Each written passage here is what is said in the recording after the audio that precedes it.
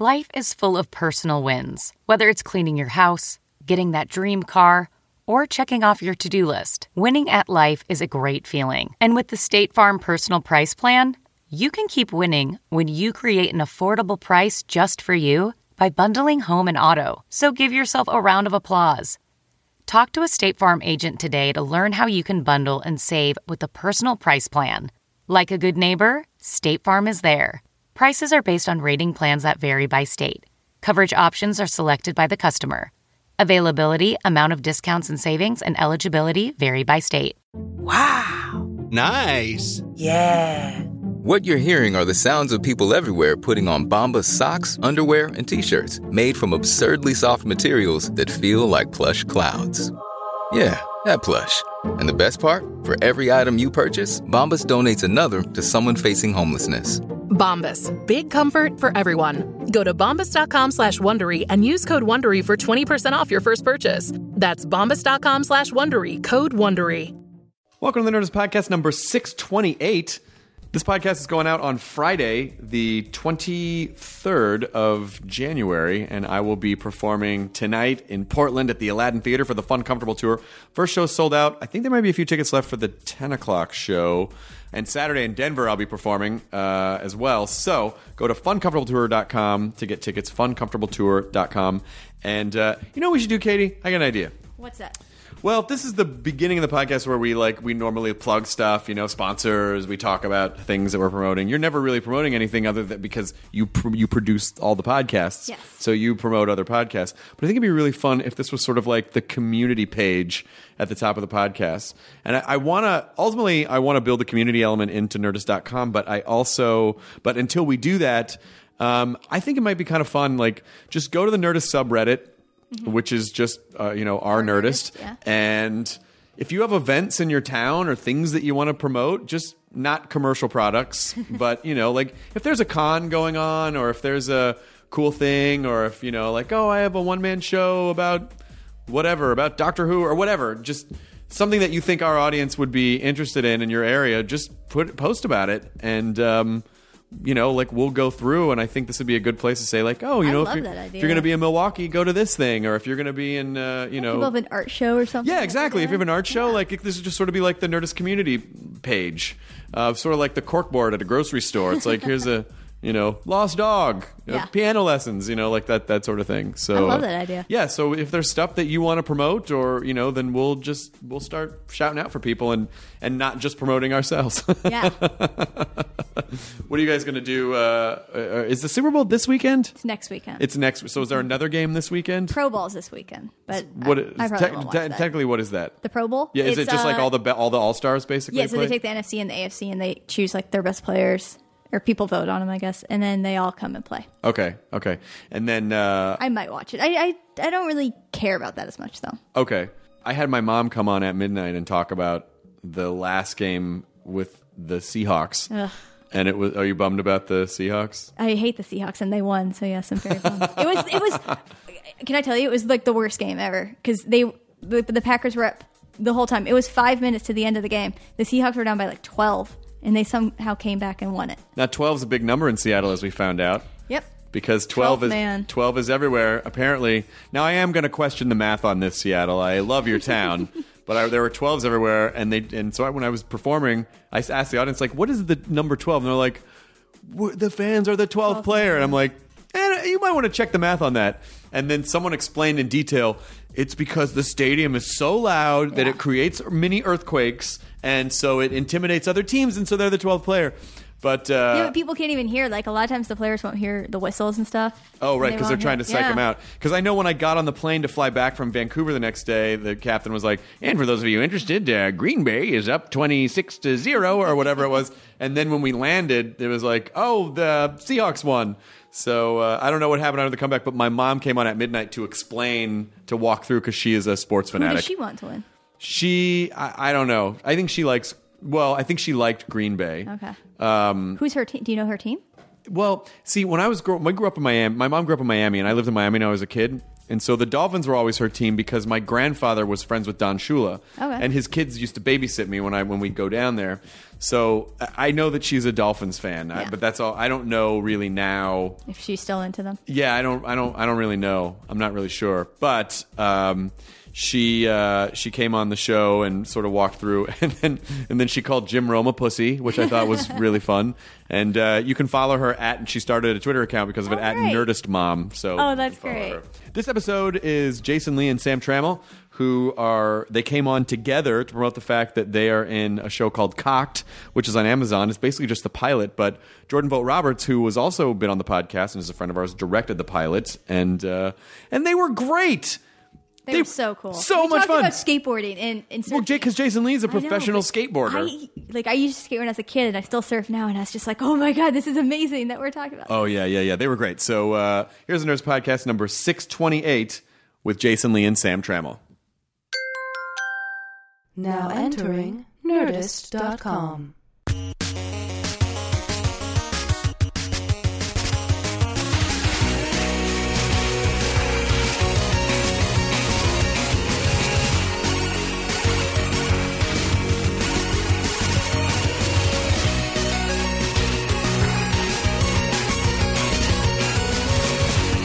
Congrats on your show, man. Thanks. It's like your show's huge, right? Is it huge? The At Midnight or the Talking Dead show? See, you have like No, I didn't. That sounded dick. No, No, the At Midnight show. Yes, it's going very well. It's like a huge thing. You're like a huge, like, you know. I don't know about that, but it's going well that we keep getting to make them. That's great. So that's excellent news.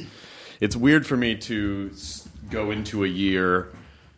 I'm still not used to going like, oh yeah, I don't have to freak out about the new year because I'm working. Like I have so many years. I'm like, it's January. It's real slow. I don't know what's going to happen. You know. Yeah. So it's. Yeah. Are you guys done shooting now with the first season? You're done with the first season. No, we've only done the pilot. You just did the pilot? Just the new Amazon pilots are streaming right now. Okay. And basically waiting for the thumbs up or the thumbs down. So they're either way. Did they put the pilot up on Amazon? They just put it up for people to watch. It's They been just up put for a week. Yeah, they just put up with no reshoots, no like just warts and all, just like. That's cool. That's my friend Jordan Vogt Roberts does that show, which he's He fucking directed our great. pilot. Yeah, He directed our pilot. Yeah. yeah. What a strange. I sound like an old person, but what a strange new world where they're just like, here's a pilot, a world. What do you think? Yeah. What? It's kind of cool, though, that they Yeah. sort of somewhat leave it up to the public, you know? Oh, instead of just like two executives you have to hope they're in a good mood when they see your thing. Sure. Yeah. I don't know. Let's see. So separately, here are the loose connections that I have to both of you. I lived across the street from you for about 3 years Where was that? in the Oaks.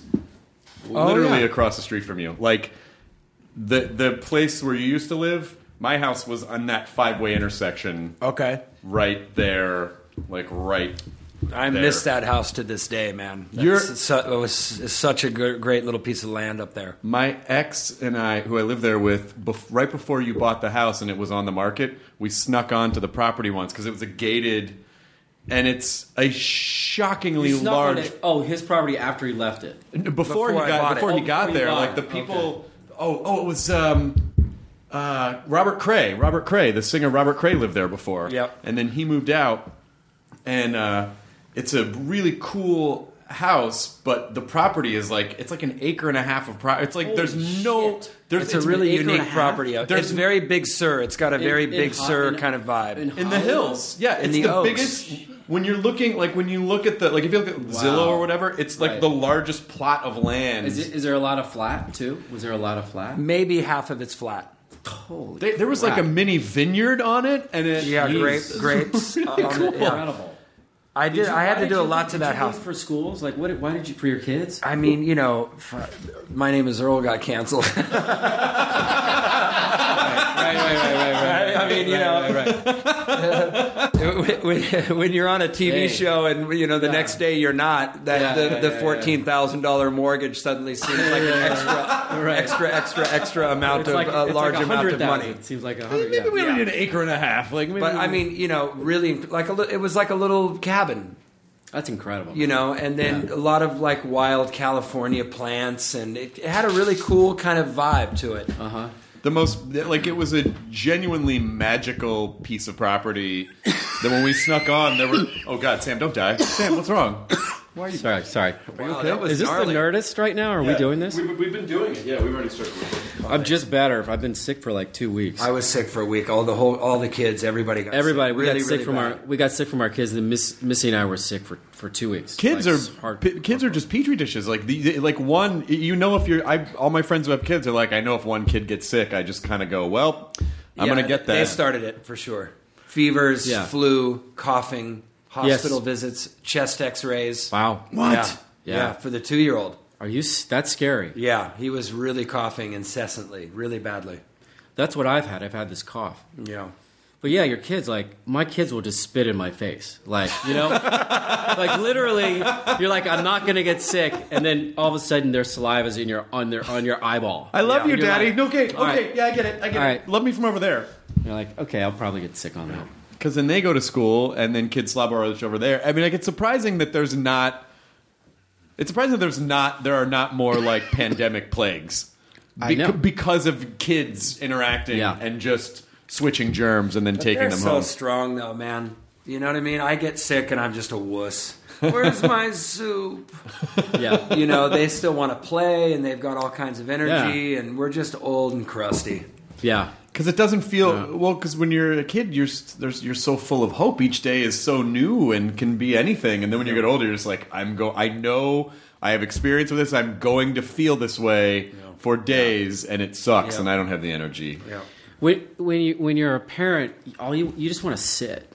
You know, like when you have boys, like all I want to do is sit, and all they want me to do is play bad guy or play pirate or play monster or play cop and put them in jail. Yeah. You just don't, and when you're a kid, you look at adults and you go, how come everybody's sitting around? Like, well, do you want to play? And now I'm that person that's just Well, why don't you put him in jail and then just go sit down? sit. That's You're under arrest. Yeah, then they want Lock. me to be a pirate. And then then you got to be a pirate Yeah. and break him out of jail. Yeah.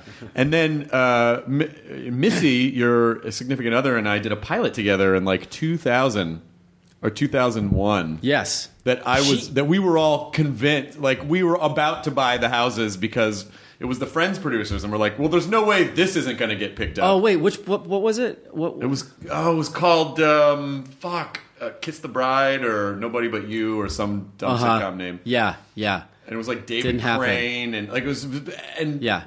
and like Kathy Moriarty was on the show and Leslie Ann Warren and Dana Day and Alan Tudyk, and we all thought like, and Missy Right. actually replaced the lead actress halfway through. Oh, really? And she came in and crushed it, and so we just Yeah. all thought, well, we're going Right. on a nice sitcom ride. Yeah, And didn't happen. no. Yeah. That's what happens, man. I'm so glad I don't I do know. pilot season anymore. Pilot season. Well, we're basically doing it.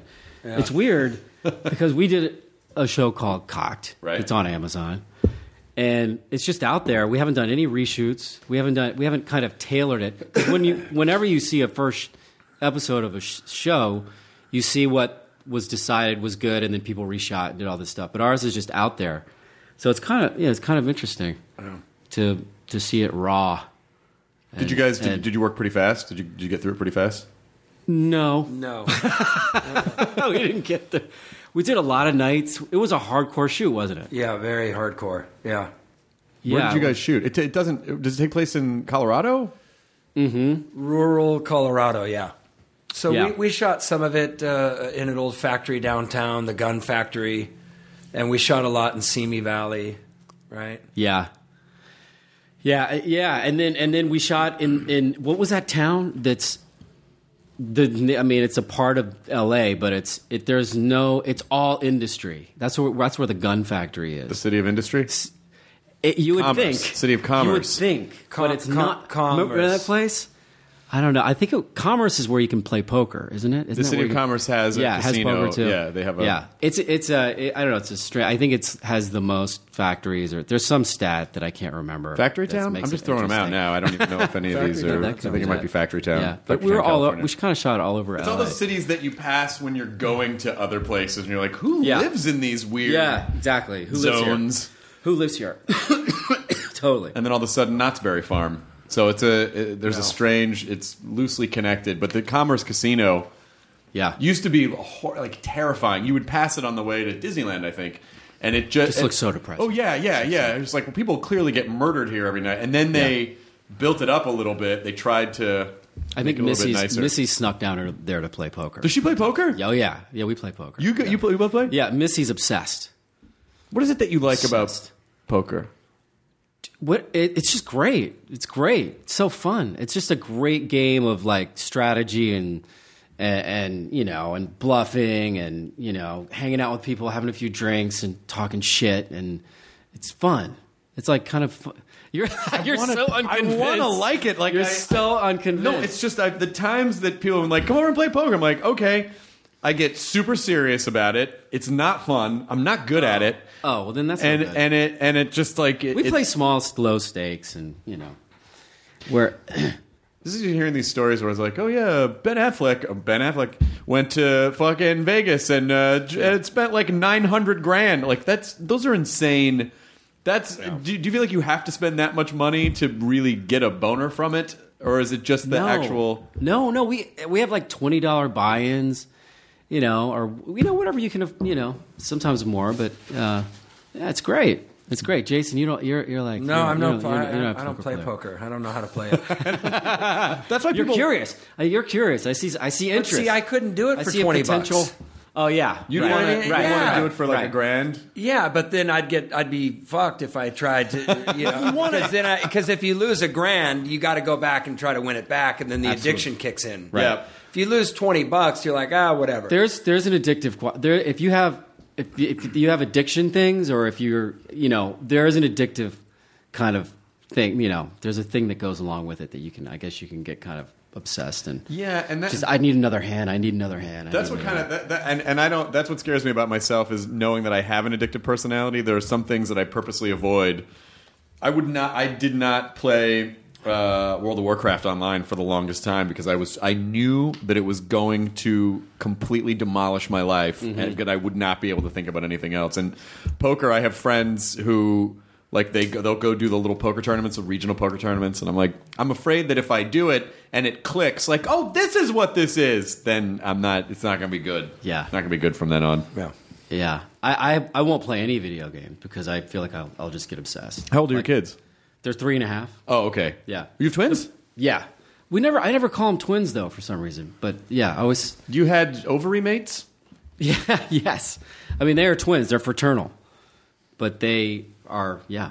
They're two separate egg. Where am I? Like I'm getting in you have a twin weird boys. Place. That's it. You have twin boys. Yeah. You have two dudes who were born at the same time. But they're not identical. So they were just two separate human beings happen to be born on the same day. Good job for you. I mean, that was a good shot. It was. Yeah. It was not bad, right? Yeah. I mean, you have to be proud of that. In theory. Yeah. But in life, he's completely overwhelmed and exhausted. Yeah. You ever see, whenever I see the name Nadia Sulman or Octomom pop up, and they're like, how the fuck, why would anyone possibly, because when kids are in groups, they're like hyenas, right? Like they activate each other.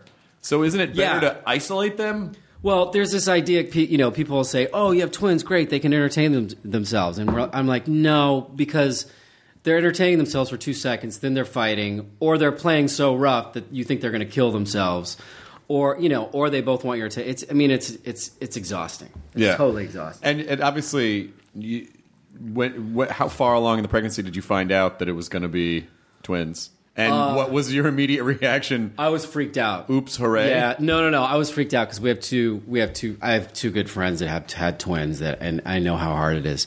But we found out first we just thought we had one. We just thought we had one, and then one of those guys was hiding behind the other one. And then we found out a little later that there were two. Good, and you were you were happy. Yeah, I mean, come on. I mean, it's not like you're going to slip the doctor 100 and go. So there's not just one of them. Like you can't. You got what you got. Yeah.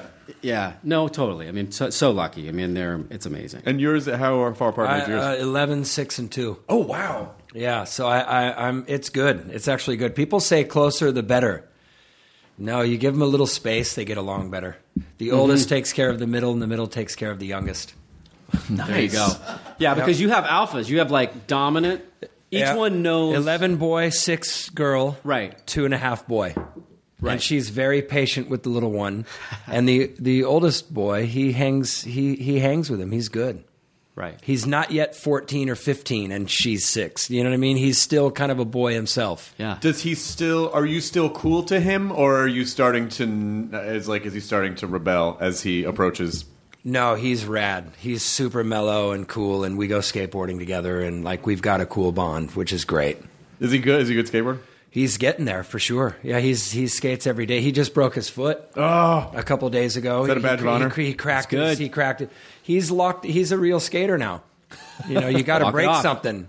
Yeah. You got to break. Yeah, he rolled his ankle skating and cracked his bone, and he's got an air cast and Badass. crutches, and he's in. He's Now- proud. In the 70s, You're proud of him too. I can tell. I remember in the 70s having there was when I first noticed skateboarding was a thing, and it was just basically those skinny boards. Yeah. That's when I was into skateboarding, but then it was supplanted by BMX bikes. And then when BMX bikes kind of fell out a little bit, and then like the fat boards came in, I could not get on it at that point. But watching skateboarders from the 70s and 80s, it looks so dangerous. Like everything looks like it's designed to murder you in some way. As opposed to now, I feel like there's real technology behind it, and boards and wheels and the surfaces. But It's pretty amazing what they were doing on those boards back in the day. When Tony Alva discovered the first empty pool, basically, and he was the guy that said when the waves are shitty, we can still surf. I mean, that's what skateboarding was considered at the time. You know, concrete surfing, and the boards were sketchy. You know what I mean? So narrow. I told you Jason. I told you about my first board was a Fiberflex board. Those were awesome with tracker trucks, mid-size, and green Kryptonic wheels. Yeah. I mean, and I was obsessed with that board. And my brother, I gave it to him recently because my brother still skates. You still have that board? No. I know it'd be worth so much, right? It would just be badass. But I gave it to him, and he was like, "This board's so rad. It's so like," and then he just destroyed it. Like he skated it. Yeah, he skated it. That's better than it sitting in a closet. Yeah, no. Yeah. He skated it in Florida at a skate park. All that stuff's coming back, though. There's a huge sure. retro resurgence in skating. Like even my company, we're making old shapes from the early '90s and stuff. Because there's guys like to cruise around, and it's cool to see. Like even young kids, like 4 or 5 years ago, young kids had no idea who Tony Alva was. Now all like 12-year-old skaters, look up to Tony Alva now. Like they know the history of skating now. It's really cool. It's all come full circle. Are there subcultures within the skating community where it's cooler to like really go to an empty pool rather than a skate park that was designed for skaters, or is it not? Skaters skate anything now, which is great. And and the cool thing about skating now is there's skate parks everywhere, and they all have pools basically. So when I was growing up skating, we basically just had the streets because there were no skate parks, even in Huntington Beach where I grew up. Now there's 10, 12, 15 skate parks in LA. So 10-year-old skaters can slide down handrails and jump downstairs, but they can also carve skate transition. So skaters now are way better than they were 10 years ago because they're so much more well-rounded. I remember the cultural shift when skating first became a thing, and then just slowly watching signs go up at malls like no skateboard, like Totally. they had to start. Yeah. But why doesn't an establishment want people skating there? I mean, like it's more people at their establishment. Are they worried that it scares people away, or that it Like at a mall, like a shopping mall, grinding yeah. curbs and stuff? Yeah. I think messing up the property.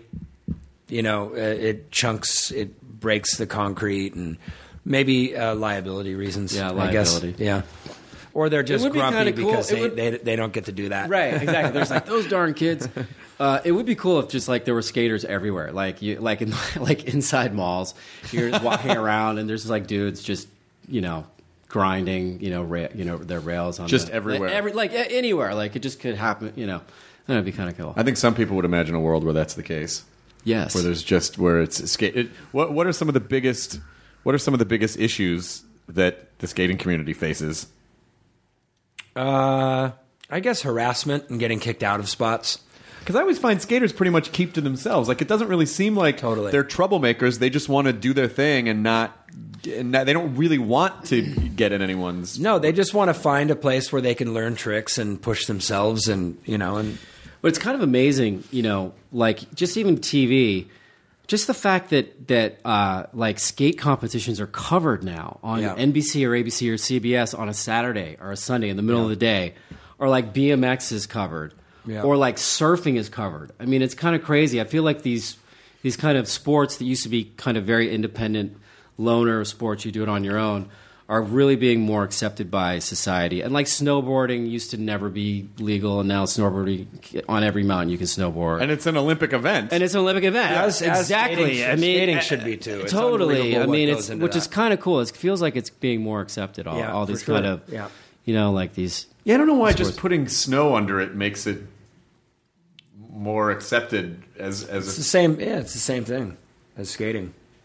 I mean, I would say in a lot of instances it's equally, if not, I would say actually more dangerous if you're skating over concrete. Like you basically, if you fall, I mean, at least if you're on snow, I mean, of course it's going to hurt, but you get a little bit of a frictionless slide as opposed to thud. Yeah, concrete hurts a lot more than snow. That's for sure. That's for damn sure. I can attest to that. Skating is so dangerous, man. What? I mean, it's so dangerous. I mean, you can even just hitting a little. I remember I kind of like in college. I was like, yeah, man, I'm going to start skating again and skate to class.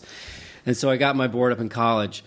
And like the first day I took it out, I hit a little pebble, and my board stopped, and I went flying. And I was like, okay, never again. And I almost broke my elbow. I mean, what about the little pebbles? Isn't that? I mean, do you know what I'm talking about? The pebbles are the killers, man. That's the ironic thing. Like, I mean, right? You can be the raddest skater and break your wrist hitting a pebble. So because I didn't know if because you were a professional skateboarder, somehow like the pebble doesn't affect you, but the pebble is the pebble. No, right? I've had some fights with some pebbles over the years for sure. Yeah, professional skaters are still bound by the laws of physics. Like, that's right. You never see that in videos where like some guy, you see guys doing radical crashes, but you never see the pebble crash. Where it just it's a real because if you're taking video of it, it would be a seemingly invisible barrier has halted the board and completely transferred the momentum to the human being on top of it. Right. What was your worst skating injury? I broke my pelvis, and that hurt a lot. Of course. Yeah. Broke my wrist. Really bad shinners, stitches, sprained wrists, sprained ankles. Knocked my head around a couple times. Yeah. And you just keep going. Knocked my head around a couple times. Concussions from. Yeah, that's why I don't even know where I am right now. We're in Van Nuys, right? We're in Van Nuys, California. Okay, good. Yeah. This is a pornography audition. Right. That's why there's a couch over there. Did you learn anything from skating that you felt like you could take into were there skill sets? Like, what is it? Basically, what I'm trying to do is create an environment so that people, when they have to argue to their parents, this is why skating is important to me, they can say, because I could learn this or this or this. Wow, that's a damn good question. Man. In terms of applying it to something else? Yeah, resiliency or focus or... I mean, at the very least, confidence that you can do something. That Right. you've done something, you've established yourself as being good at something.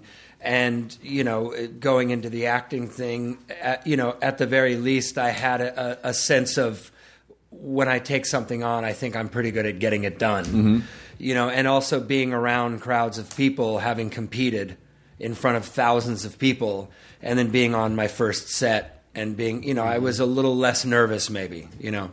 Did you find that there was a learning curve between figuring out tricks on your own and then doing them in front of crowds of people? No, that would mainly just be the nerve thing screws you up and suddenly you're not as good. Apparently, when you're in front of a bunch of people, you fall off your board more. And I mean, contests back in the day were in the early 90s and 80s. They were in big arenas, and you'd announce your name. Next up, Jason Lee, and you'd have to go do your routine, and it's tunnel vision, and you're nervous and shaky, and you're falling off your. And the guys that could do it and would win, they just didn't have those nerves. Like I mean, it was really hard skating in front of people like that. Did you have what did you do when you were young? Did you have a thing? I was not in front of thousands of people. What did you do, Sam? What do I have? I got nothing. What did I? Well, I skated, but I was telling you guys earlier. You just go straight down and then the hill. Like it was one of those. When I was into skating.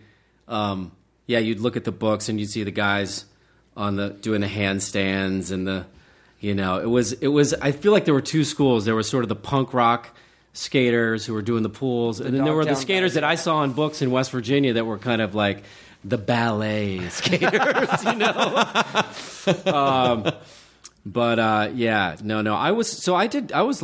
did like the basic team sports, like baseball and golf. Yep. I golfed for a while. I can't stand golf now.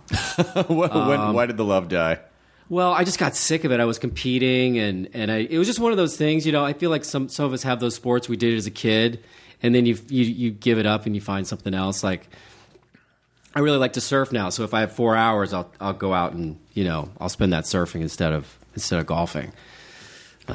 Definitely a lot more exciting. Yeah. Right? I mean, I think so. That's weird. Usually people go from surfing to golfing. Like, it's weird that you did the reverse. Yeah. And I would argue that surfing is people say golf is hard, and it is, but surfing is way harder. Because how about surf golfing? Surf golfing is easy. Okay. That's not hard. All right, that's really no. It's a good question. It's a very fair question. So why do you think it's harder? Well, because you don't have a playing ground to practice on. You can't golf. You can go hit as many balls as you want. Baseball, you can go hit as many balls as you want. Surfing, you have to wait for waves, and then once the waves come, you have to like be in the right spot to catch them because there are rules about who can get on a wave and who can't. And then how long can you be on a wave to practice? Like 4 seconds, Right. And then how many waves are you going to catch? 3. So maybe you get 12 seconds of surf practice, like on a good day. You know what I mean? Like you have to to be good at it. And the surfing, you have to grow up. Too, man. The upper, it's you have to be really, but you have to live on the beach and do it every day. Like if you start late in life like me, I'll never be great. I'll at best be intermediate. Like that's the best I can hope for. Well, yeah, and I guess when you're skating on concrete, the difference is that the ocean is basically the most dominant force on the planet. And it's not like the concrete reaches up and tries to knock you off your board. I mean, you have to contend with. Yeah. I'm about, you have to learn how to duck dive properly. And I just went snorkeling over the holidays, and I feel like I drank 5 gallons of salt water, even just with the fucking snorkel in my mouth. So if there was any dynamic movement of the water that was trying to swap me off. It's weird. Like, the ocean is so powerful. Like, every gallon of water, if you think about how heavy a gallon of water is that hits you with momentum, and you think about just one wave, how many gallons of water are in a wave. So if you're out when it's big, I mean, you can really get rattled, Yes. I've ruptured both eardrums twice. Oh, Jesus Christ. Surfing. I broke my nose and, those injuries you get. How does it, so what is the, because when I was snorkeling, I went down just a little ways, and it felt like my head was going to implode from the inside, and then I realized, nature has dictated that I'm not supposed to go this far underwater, right? And so I went back up. But first of all, how do you know that you've ruptured your eardrums, and what can you do about it once you're on the beach with your surfboard? I ruptured my first eardrum surfing at Newport Beach, and it was really big. And I just went for this wave, and I just got thrown by the lip and just slammed onto the sideways onto the water. So it was just the impact. And I came up, and everything was sideways and spinning in a circle. And I knew something was, and there was an immense pain in my ear. So I could see the beach, but it kept going in a circle. So I couldn't tell where to go to get to the beach. So I tried to paddle further out because I was in the impact zone, and I barely made it out.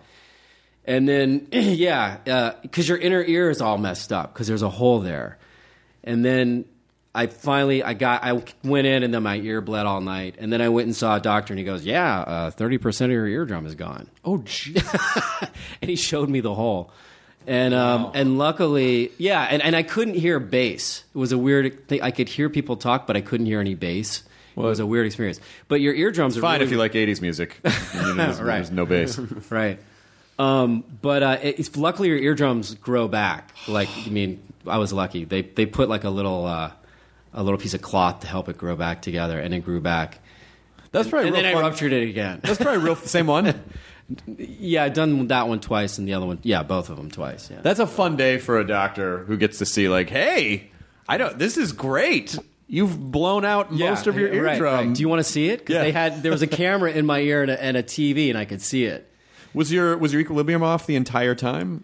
No, that came back, but immediately there was like that weird. It was weird because literally everything was sideways and going in a circle, but I was in one spot. It was very bizarre. And how soon before you got back on board again?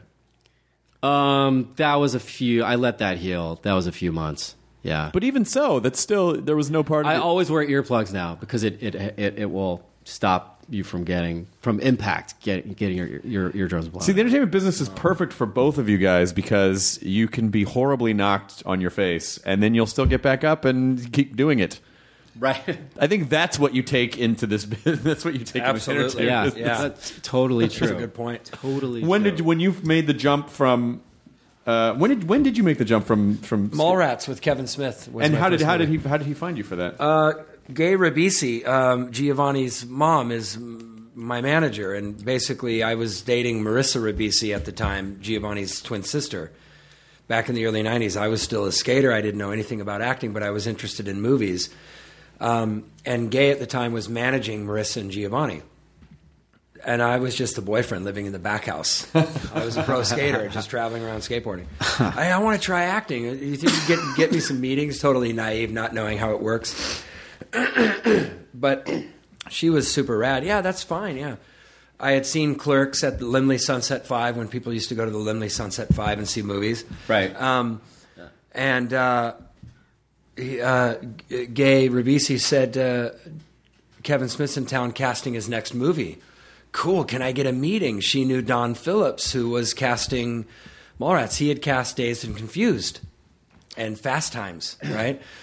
Wow. Marissa was in Dazed and Confused. She was the curly redheaded girl, right? That was hanging out with Adam Goldberg's character.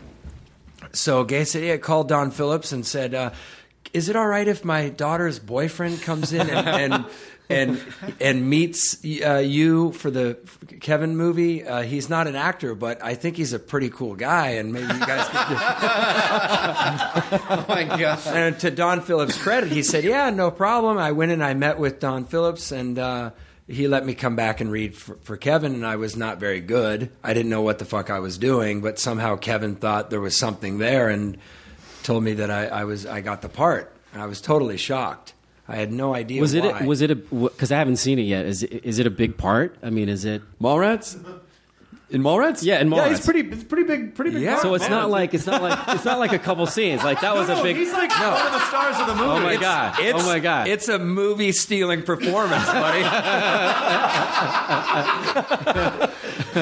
Everybody knows that. I know, right. Who the fuck am I?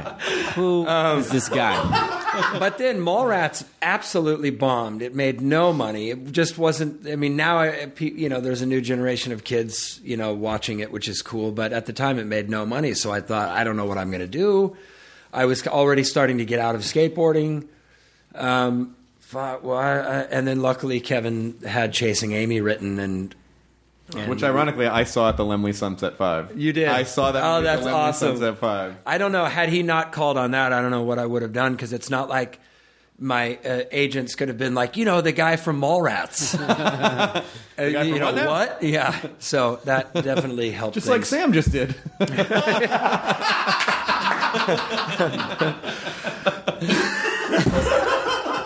I politely asked. Mallrats is fun. Mallrats is a fun No, I movie. know. It's just I know. We had Bridget met you on, who did makeup for Cox, met you on Mallrats, right? Yeah, she was did doing makeup makeup on for Mallrats. On Mallrats, she told me that. She's been at it for a long time. Yeah. And she did makeup on True Blood, and yeah. You were on True Blood. We're even because I haven't really seen. Yeah, I mean, the thing is, actors like we don't really watch each other's stuff. Like we Well, don't that's really. the thing is like when you meet other performers and they go, "I'm sorry, I haven't seen your thing." I'm always like, I don't care. It doesn't. It's fine. I don't know. expect you. This to is see. this is the worst thing that somebody can say to me is like, "Oh, I haven't seen True Blood. I'm so sorry." Right. My favorite, And I is- just want to say, "Fuck, I don't fucking care." My Like, favorite you is know, my wife loves My Name Is Earl. Oh, that's good. Or my mom loves that show. Right. Like it's almost like they're doing it to make a point. Right. I'm not going to right. give it up Yeah. now, buddy, but I I'll want you give to it up know- enough to let you know yeah. that I've got a cousin in Totally. Tennessee that loves Personally, My Name Is I'm Earl. above it, right. but people that I know that are, quite frankly, stupider, Right. Yeah, they are yeah, into exactly. the thing that you're Yeah, doing. that's such They a say it's backhanded great, compliment. But yeah. then when they want you to sign something, they give you their name. What's your wife's name? Dave. What? yeah. Don't worry about it. yeah.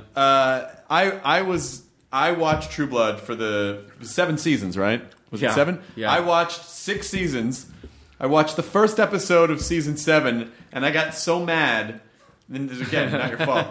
But I thought, and I talked about this when Kristen Bauer was on, that the way that Tara died was such a fucking this is a character who's been a major character on the show, and just all of a sudden they're like, she died off screen. Like a fucking major character dies, and it's off screen, and then you just it's basically her mom is standing there going, she died right over there, and that's it. And I thought, that's what a fucked up thing to do to your audience and to the performer, to basically say we know you were a major character for 7 years, but and I got so mad at the way that was handled that I just felt like I don't want to see a bunch of characters that I've been watching start to die in ways that are going to piss me off. Right. Yeah, I know it was weird because I knew she was going to die, but I didn't know how it was going to be shot. It would be shot like that. It wasn't shot at all. Yeah, They it was kind of not shot. They Yeah, dumped a bucket of goo on the ground, and they're like, there she should have was. Been, there should have been like a big, look out, Minotaurs, or heroic whatever. fight or Yeah. something. But yeah, she was just goo. She was vampire goo. True Blood was a fun show, Jason, because in the beginning,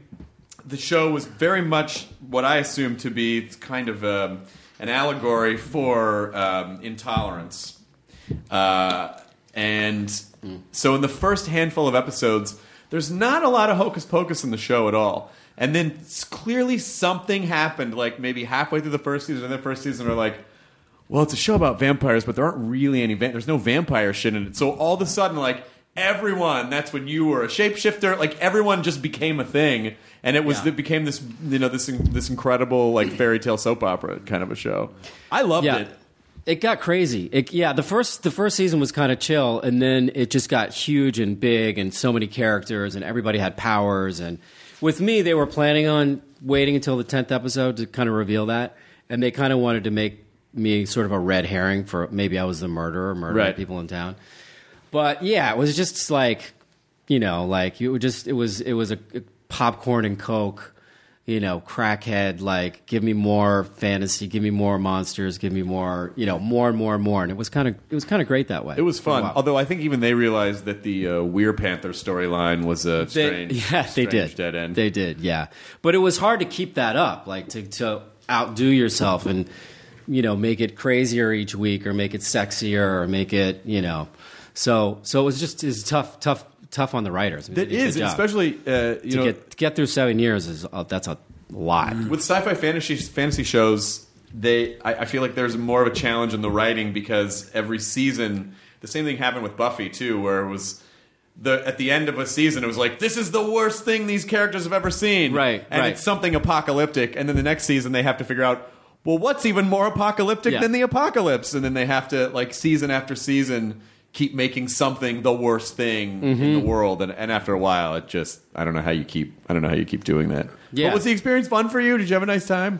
Yeah, it was good. It was fun. I mean, it was the being outside all night, in short sleeves or naked was tough. He was naked a lot because his character could turn into animals, and so he would shift out of his clothes, and then he'd shift back, and then he'd be totally naked. Totally. I'd shift into a horse. And then I'd shift back, and my clothes would be 10 miles away. Did you keep the dick when you came back? Could you partially shift? I would do that sometimes. Yeah, I would. I would hold on to certain like appendages and yeah. I don't think I'd be uncomfortable in a show if they were like, you got to be naked. I mean, there were scenes where you were just... Well, a lot of people were naked, but they had sexy lighting and music, and they were, like, having sex with beautiful people. And I'd just be naked, like, in the trees, like... running by a lake. Yeah. Yeah, or, like, standing in front of all the other characters who are clothed, like, giving them information, and I'm naked. That was the worst. Like, in the last year, I had to do that. And literally everybody in the cast was there almost, and then I was there naked. I had to do a fair bit of that in Cocked. Oh, you did? Yeah, you did, really? Yeah. Yep, a lot of sexy time. Yeah. Oh yeah, it's Amazon, so there's a lot of nudity. So there's no content restrictions, right? Apparently not. No, when they gave me a cock sock and told me to put it on, I was like, well, I guess it's not very restricted over here at Amazon. Is this part of the audition? I already got the part. Yeah, it was crazy. Yeah, you had that whole montage, and then you also had the stuff at the beginning with those. As my mother calls it, the pornographic part of the show. There's a few of those. Yeah, that was a little awkward. Yeah. Definitely. Just literally wearing a sock over your wiener. Yeah. Yeah, it's weird. Body makeup. There's a whole to-do with it. You know what I mean? Yeah. Yeah. And now I understand what you went through on True Blood. Did Bridget did she give you spray? No, it's like you're up against the wall in the hair and makeup trailers, as if you're being frisked, your leg, and she's putting makeup on your ass cheeks. I mean, and by the way, dudes do not have it bad, and like women have it way worse with that kind of stuff in the entertainment business. But it's still, it's you still can't help but be self-conscious, and things are shot in HD, and you're like, oh no. But the makeup thing is weird. Like for the first 4 years of True Blood, Bridget or Lana would come in and into my trailer and put body makeup on me. And the first 4 years, it was with a sponge or a thing. So I'd be standing there for like 45 minutes with, somebody kneeling in front of me, putting this makeup on. I mean, it was so bizarre. And then finally, we got a spray, and there was a spray. But Bridget, she'd come in, and it was weird. It was like a weird date because I'd be like, oh, this is going to be so awkward. I got to have music, and should I offer her a Coke? Or I don't know. So you'd be doing that, and then she's dating this dude who's the roughest looking Teamster on the show. And and she leaves, and I'm always like, "Hey, Jeff, what's up? You get a boner while my wife was." Yeah, exactly. He's like, "No, nothing happened, man. No boners, dude. Nothing happened, dude. We're cool, right?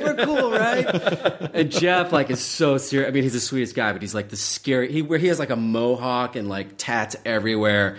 And it would always be this weird thing, like, "What's up, bro? Nothing, it's not really a date. Like, I was naked, but like nothing happened." She was being paid to do it. Okay, that sounded weird. Yeah. I mean, it was part of, and especially on True Blood, being naked around. You guys like Joe Manganiello and Ryan Quanten, like there are men on that show that are like the most perfect human specimens that you could possibly... They're like if you drew a superhero, that's what they're like. in real life. Like Joe Manganiello literally is like a superhero. He really is. Like literally, and so's Ryan. I mean, there were a few people on our show that were. And then there was me. I was literally starving myself so I wouldn't have a belly.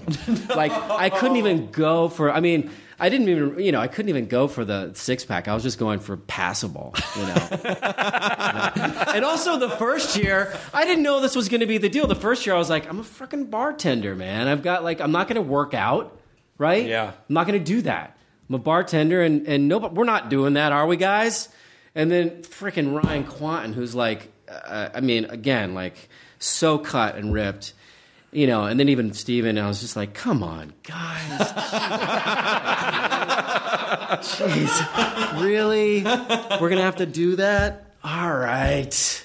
So then season 2, like, I had to exercise and give a shit about your body. How are you guys? How are you feeling now? Like, do you? Because I don't have kids, so I'm always grilling people about their kids. Is it that thing where it's like you don't understand? It's the greatest thing you could ever experience in your home. Like, is it that as amazing? Was it not amazing before? Did you have the light bulb moment? You have your moments where it's amazing and you remember how amazing it is, for sure. But it's real. We're human beings. It's real life. It's it's hard. It's hard as shit. It's so hard. It's man. super hard. Like my first response when people at this, because I have 3-year-old twins, right? Because they're 3 right now. When people ask me about it, is not my first thing is not like, oh my God, it's so amazing. It's like I'm like, it's fucking hard, man. It's really hard. I'm really tired. They're awesome. They're great, but it's really relentlessly difficult. Yeah. You know. And I'm glad. I'm so happy that they're alive. I mean, it's a total miracle. But it's definitely, you know, if you don't have kids and you don't want them, definitely don't have them because there's pros and cons, you know. Yeah, I think it's something. It's not like I'm saying everybody should have kids because it's you know. Well, yeah, you should. There are definitely enough people in the world. It's not like human shortage. You know, like there's enough people in the world. It's not like I think in the classical worlds, like in the 1,000, 2,000 years ago, it's just the population density was not what it is now, and so it was like, oh, we need to expand our tribes, we need to expand our numbers so that our immediate community can establish some type of social dominance. I mean, there was a real survival of the fittest, but with groups, and so it made a lot of sense. Like everyone have kids, have as many kids. But now I feel like don't just have kids just to have kids. Like have them because you want to share your life and foster a human, and do good things, and pass on. I don't know. Yeah. I just keep wondering if I'm going to hit like 60 and go, fuck, I should have passed my genes on, but I didn't. Yeah. It's an interesting thing to see your genes passed on, to see like your face and their faces, and it's pretty cool. It is for me a constant reminder of trying to keep my shit together. Yeah. That's what I love so much about it. We all get so wrapped up in ourselves, and I need more of this, and I need to do more of that, and I need more time, and I this and I that. And you see your kids, and you go, fuck, they're so cool, man. I gotta, and then you become more aware of the importance of taking care of them, and then you step outside of yourself a little bit more. That constant challenge is really cool. Keeps you a little more humble, I think. So that's been cool for me. Instead of being so well, yeah. I mean, I will admit that I'm clearly like, no, I want me time. Like I'm still I'm still selfish. Any parent does, and it just teaches balance. You know what I mean? It teaches balance between you time and when you stop and say, what do you need, sweetie? Because it's so easy to go, I'll be right there. When I actually take those moments to stop and look into my daughter's eyes and say, what do you need, sweetie? Mm-hmm. Well, Dad, this and this and that. All right, let me help you with that. I usually end up walking away feeling a lot better about myself than I do when I go ask your mom. Right. You know what I mean? Or I'll get to you in 15 minutes or whatever. When I take those moments, they kind of ground me for a second. Like you find you need those moments of being grounded for a minute. Mm-hmm. So that's a cool aspect of it for me. And yours are 3, so they're just starting to have express themselves in ways that are, I would imagine, right? Well, they've not. I mean, they've been like their own persons and unique personalities and very expressive throughout their whole lives. But they are speaking more, and it's just insanity. It's like. I mean, it's a lot of fun, but it's we were talking about it like, when you're an adult, you kind of want to sit. You want to sit down, you want to just hang a little bit. But all they want to do is run around in circles and play pirate and play good guys and bad guys and chase them and monster.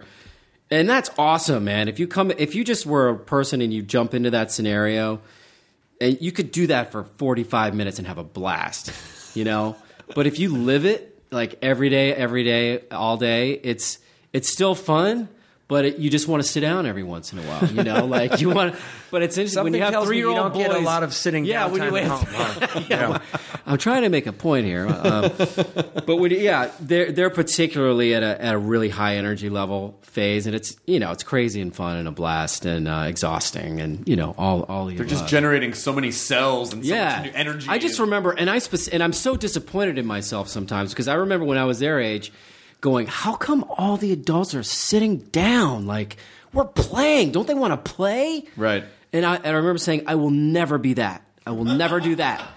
And now I find myself, like when we're outside, like pulling up a chair to sit down and be like, I'm going to watch you guys play and talk to you, and I'm going to sit down right here. And I'm like, God, that's so lame, man. But we only have so much energy, Yeah. You know. Would you would it be your dream? I mean, would you ever say like, well, maybe there's a point where I have enough of things that I need where I just wouldn't work for a while just to be with the kids? Or do you feel like, no, it's very important for me to, I still, as much as it's important to give stuff to them, I still need to do stuff that's fulfilling to me as a human being as well. Like, what's the delineation between satisfying your own needs and satisfying the kids' needs? Well, I mean, as an actor, I mean, unless you're on a, like, CSI Miami or something where you're working 11 months and you're the lead character. Right. And you're never home. Like, for me, on True Blood, I'd work for 5 months and then I'd have all this time off. Like, you end up, as an actor, having a lot of time off to be with your kids. So, and I feel like I have, as a dad, and Jason, it's probably the same for you. I don't know. Like, I feel like I've spent way more time with my kids than the average father. Like, way more. Right. So I feel like, in a way, I almost feel like I need more time. I don't know. Not that I need more time away, but I don't know. It's like, it's not really my choice. I'm kind of lucky because I get to I'm so lucky, like so lucky to make a living doing what I like to do and also get to have a lot of time with the kids. Like, that just is crazy luck. And hopefully I'll get to keep doing that. But you have to keep working, and you never know how long your jobs are going to be. Or if you go out of town. Yeah, what if you got called to Prague? What if you got to be in Prague for 6 months? Then do you not do it? Or do you figure out how to get the family there? I guess, I don't know. You take it day by day. I haven't had too many tough choices yet. But I've had a couple where I've been out of town for a while, and you kind of fly back and forth. You go, am I going to take the kids to Pittsburgh? Or am I going to just fly back and forth as much as possible? And you figure it out, and I decide to fly back. You shouldn't take anyone to Pittsburgh. You love it, right? I'm teasing Pittsburgh. Pittsburgh was fun. I performed in Pittsburgh at the end of last year. It was fine. It was fun. Right. It was fun. I kind of grew up near Pittsburgh. I grew up in Charleston, West Virginia, which is a great frickin' city. And do you go back there much? No, which is terrible. I should. My parents moved, so I don't go back. It's easy for you. You're just like Huntington Beach, right? You're just like south on the 405. No more family there, though. Oh. So I never make it down to what they now call the OC. I'm rarely down. I rarely go beyond the orange curtain. Yeah. You don't go back to your roots and go, just go back and... Dude, you should just go and just start skating. Do you ever just show up places? You must just show up places and start skating, and people are like, "Oh, hey, Jason Lee, man." Around LA, yeah, skate skate parks, yeah. Yeah, that's cool. There's some good parks here, man, for sure. I've told you, I want to get some pads and get padded up and go to a wooden park. I don't want to do concrete because you'll be like the Kmart dad. Yeah. With like the little wrist guards and like your helmet with the hair coming out the sides. Yeah. Like a mattress pad, like one of those egg crates just around your body. I'd be that guy too. Yeah, let's do it. Yeah. There's a great skate park called The Cove in Santa Monica. It's amazing. What's great about it? It's all concrete and it's really smooth. There's a big bowl, there's a smaller bowl, and then there's like a little street course area with banks and stuff. I want to get in a half pipe and just start going. The Cove would be good. Cove would be good. Yeah. I read something online that said that you did stand up, but I don't know. I never did stand up. Yeah, there was a thing. I think it might even be. I think it might even be on your Wikipedia page. It says, Jason Lee is a stand-up comedian, writer, actor. I'm like, I didn't know Jason did stand-up. No, I've never done stand-up, ever. I don't know what that would be like. Maybe you did before there was a horrible skating accident and you forgot. What if I had this illustrious stand-up career that I've totally forgotten about? Sam's bringing it up on YouTube. I should start wearing a helmet. Dude, I've got 10 shows right here. Jason, you're fucking funny. The laugh factor? That's me? Okay, look, here's the thing. You were never a skater. It's just after the accident we wanted to make you feel cooler. So we said you were a skater. I had a stand-up accident, and then I thought I was a skater. Right. Yeah. Do you like performing? Like performing live? Do you like performing live at all? Well, I don't think I ever have performed live. No? Never. I've never done theater. I've never done stand-up. You must have done panels and stuff like where you have to like Comic-Con panels or any kind of like live panels? Yeah, but a lot of that stuff I've done with Kevin Smith, and when you're with Kevin Smith, he of course does all the talking. Yeah. And he's really, really fucking good at that. Yeah. And I've done a few for like My Name Is Earl over the years, like what's the TV, the TSAs or something, The TCAs. the TCAs, that kind of stuff. But I've never really, done anything where it's like a performance or anything. But yeah, I feel like that show ended abruptly.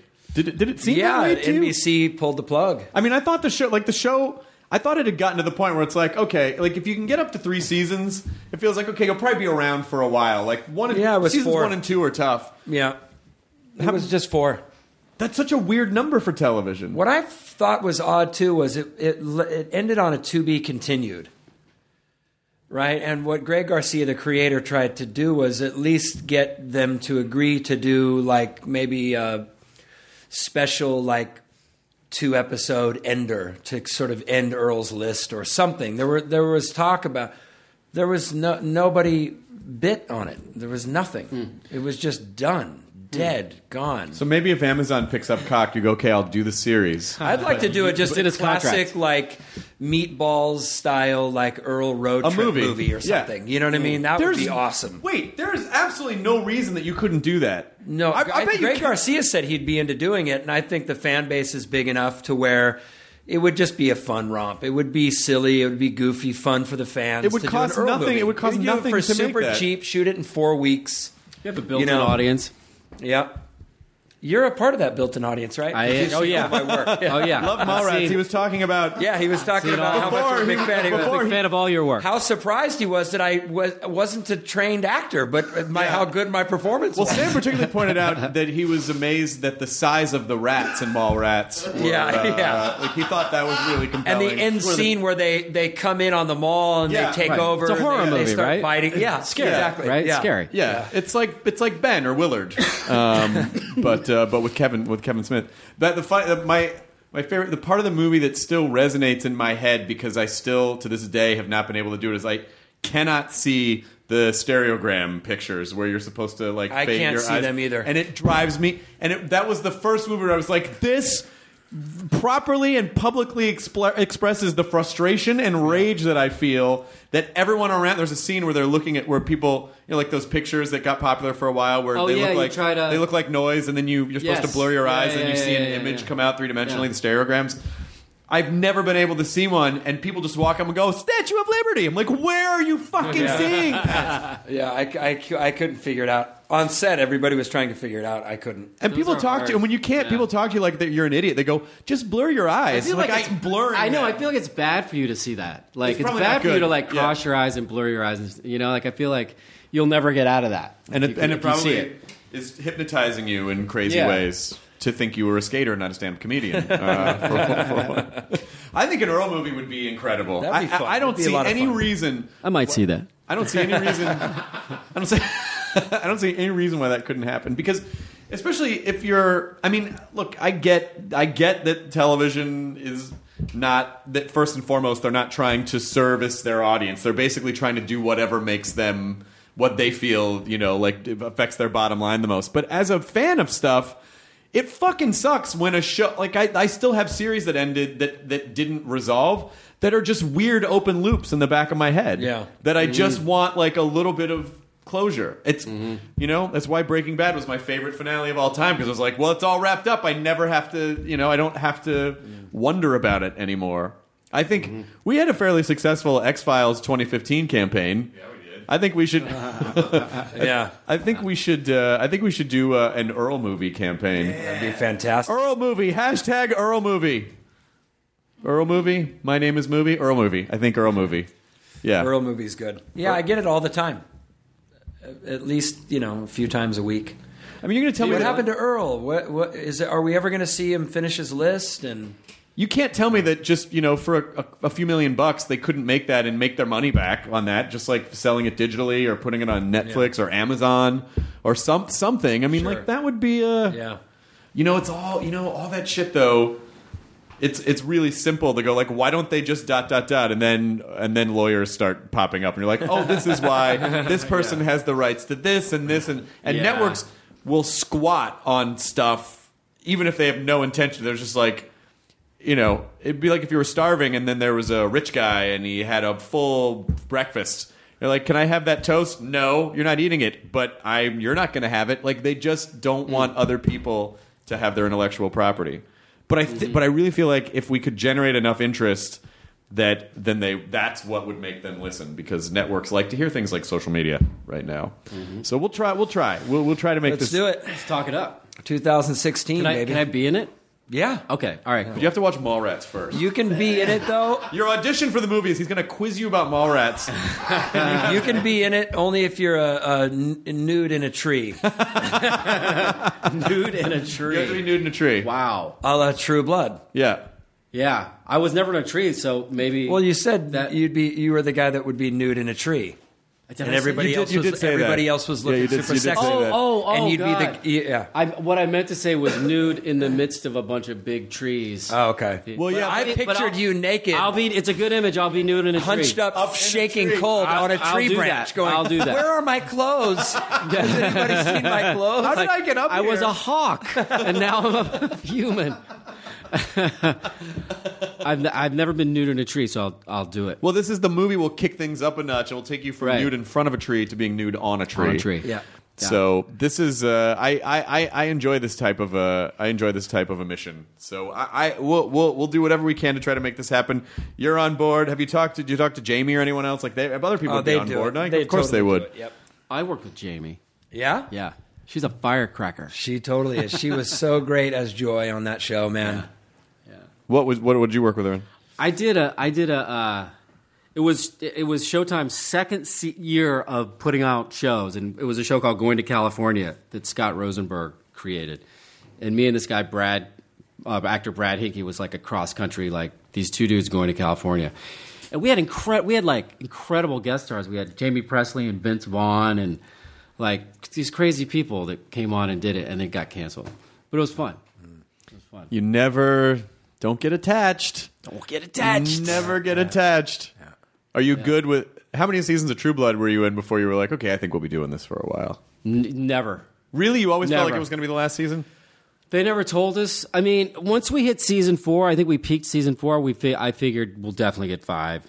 But then after every year, it was sort of like, I don't know, probably maybe, but I don't know. I'll tell you what I'm going to miss. I don't know why. It's just a weirdly comforting thing. But going to Comic-Con in San Diego and staying at the Hilton Bayfront, all the elevators were always papered with True Blood. It was just all Yeah. and it was always the first reminder to me that I was at Comic-Con, because it's right when you check into the hotel and you go there, like, it's Comic-Con because there's vampires that are on the elevator. Yeah. And it's not. We're not gonna have that No, anymore. I know. That Comic-Con was crazy. I mean, that was the perfect kind of storm for our show. And that was, we were so, it was like being the Beatles. Like we were so huge at Comic-Con. And then like you go home the next day and it's so funny like how you can be really famous and popular in one geographic spot. And then, like, a few feet out of that spot, like, nobody cares. Just plain yeah, elevators. You're just like, Yeah. Yeah, that's kind of what Comic-Con was. Have you been to? I went to Comic-Con once, maybe, for Mallrats. Yeah. Oh wow. And in the movie, I play this comic book kid that's his world. I don't know anything about comic books. Mm-hmm. So Kevin said, we're going to have a screening of Mallrats at Comic-Con. I said, I'm scared. I don't want to go.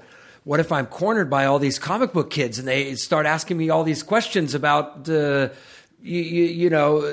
Spider-Man? I don't know where he gets his web from. I don't know. Well, I some was of them are genuinely scared that I was going to be. So, I what's can your favorite understand comic it. book? Yeah. What's your favorite comic book? Why? Mm-hmm. And I'm literally at Comic-Con being asked those questions, and I'm answering by saying, Superman?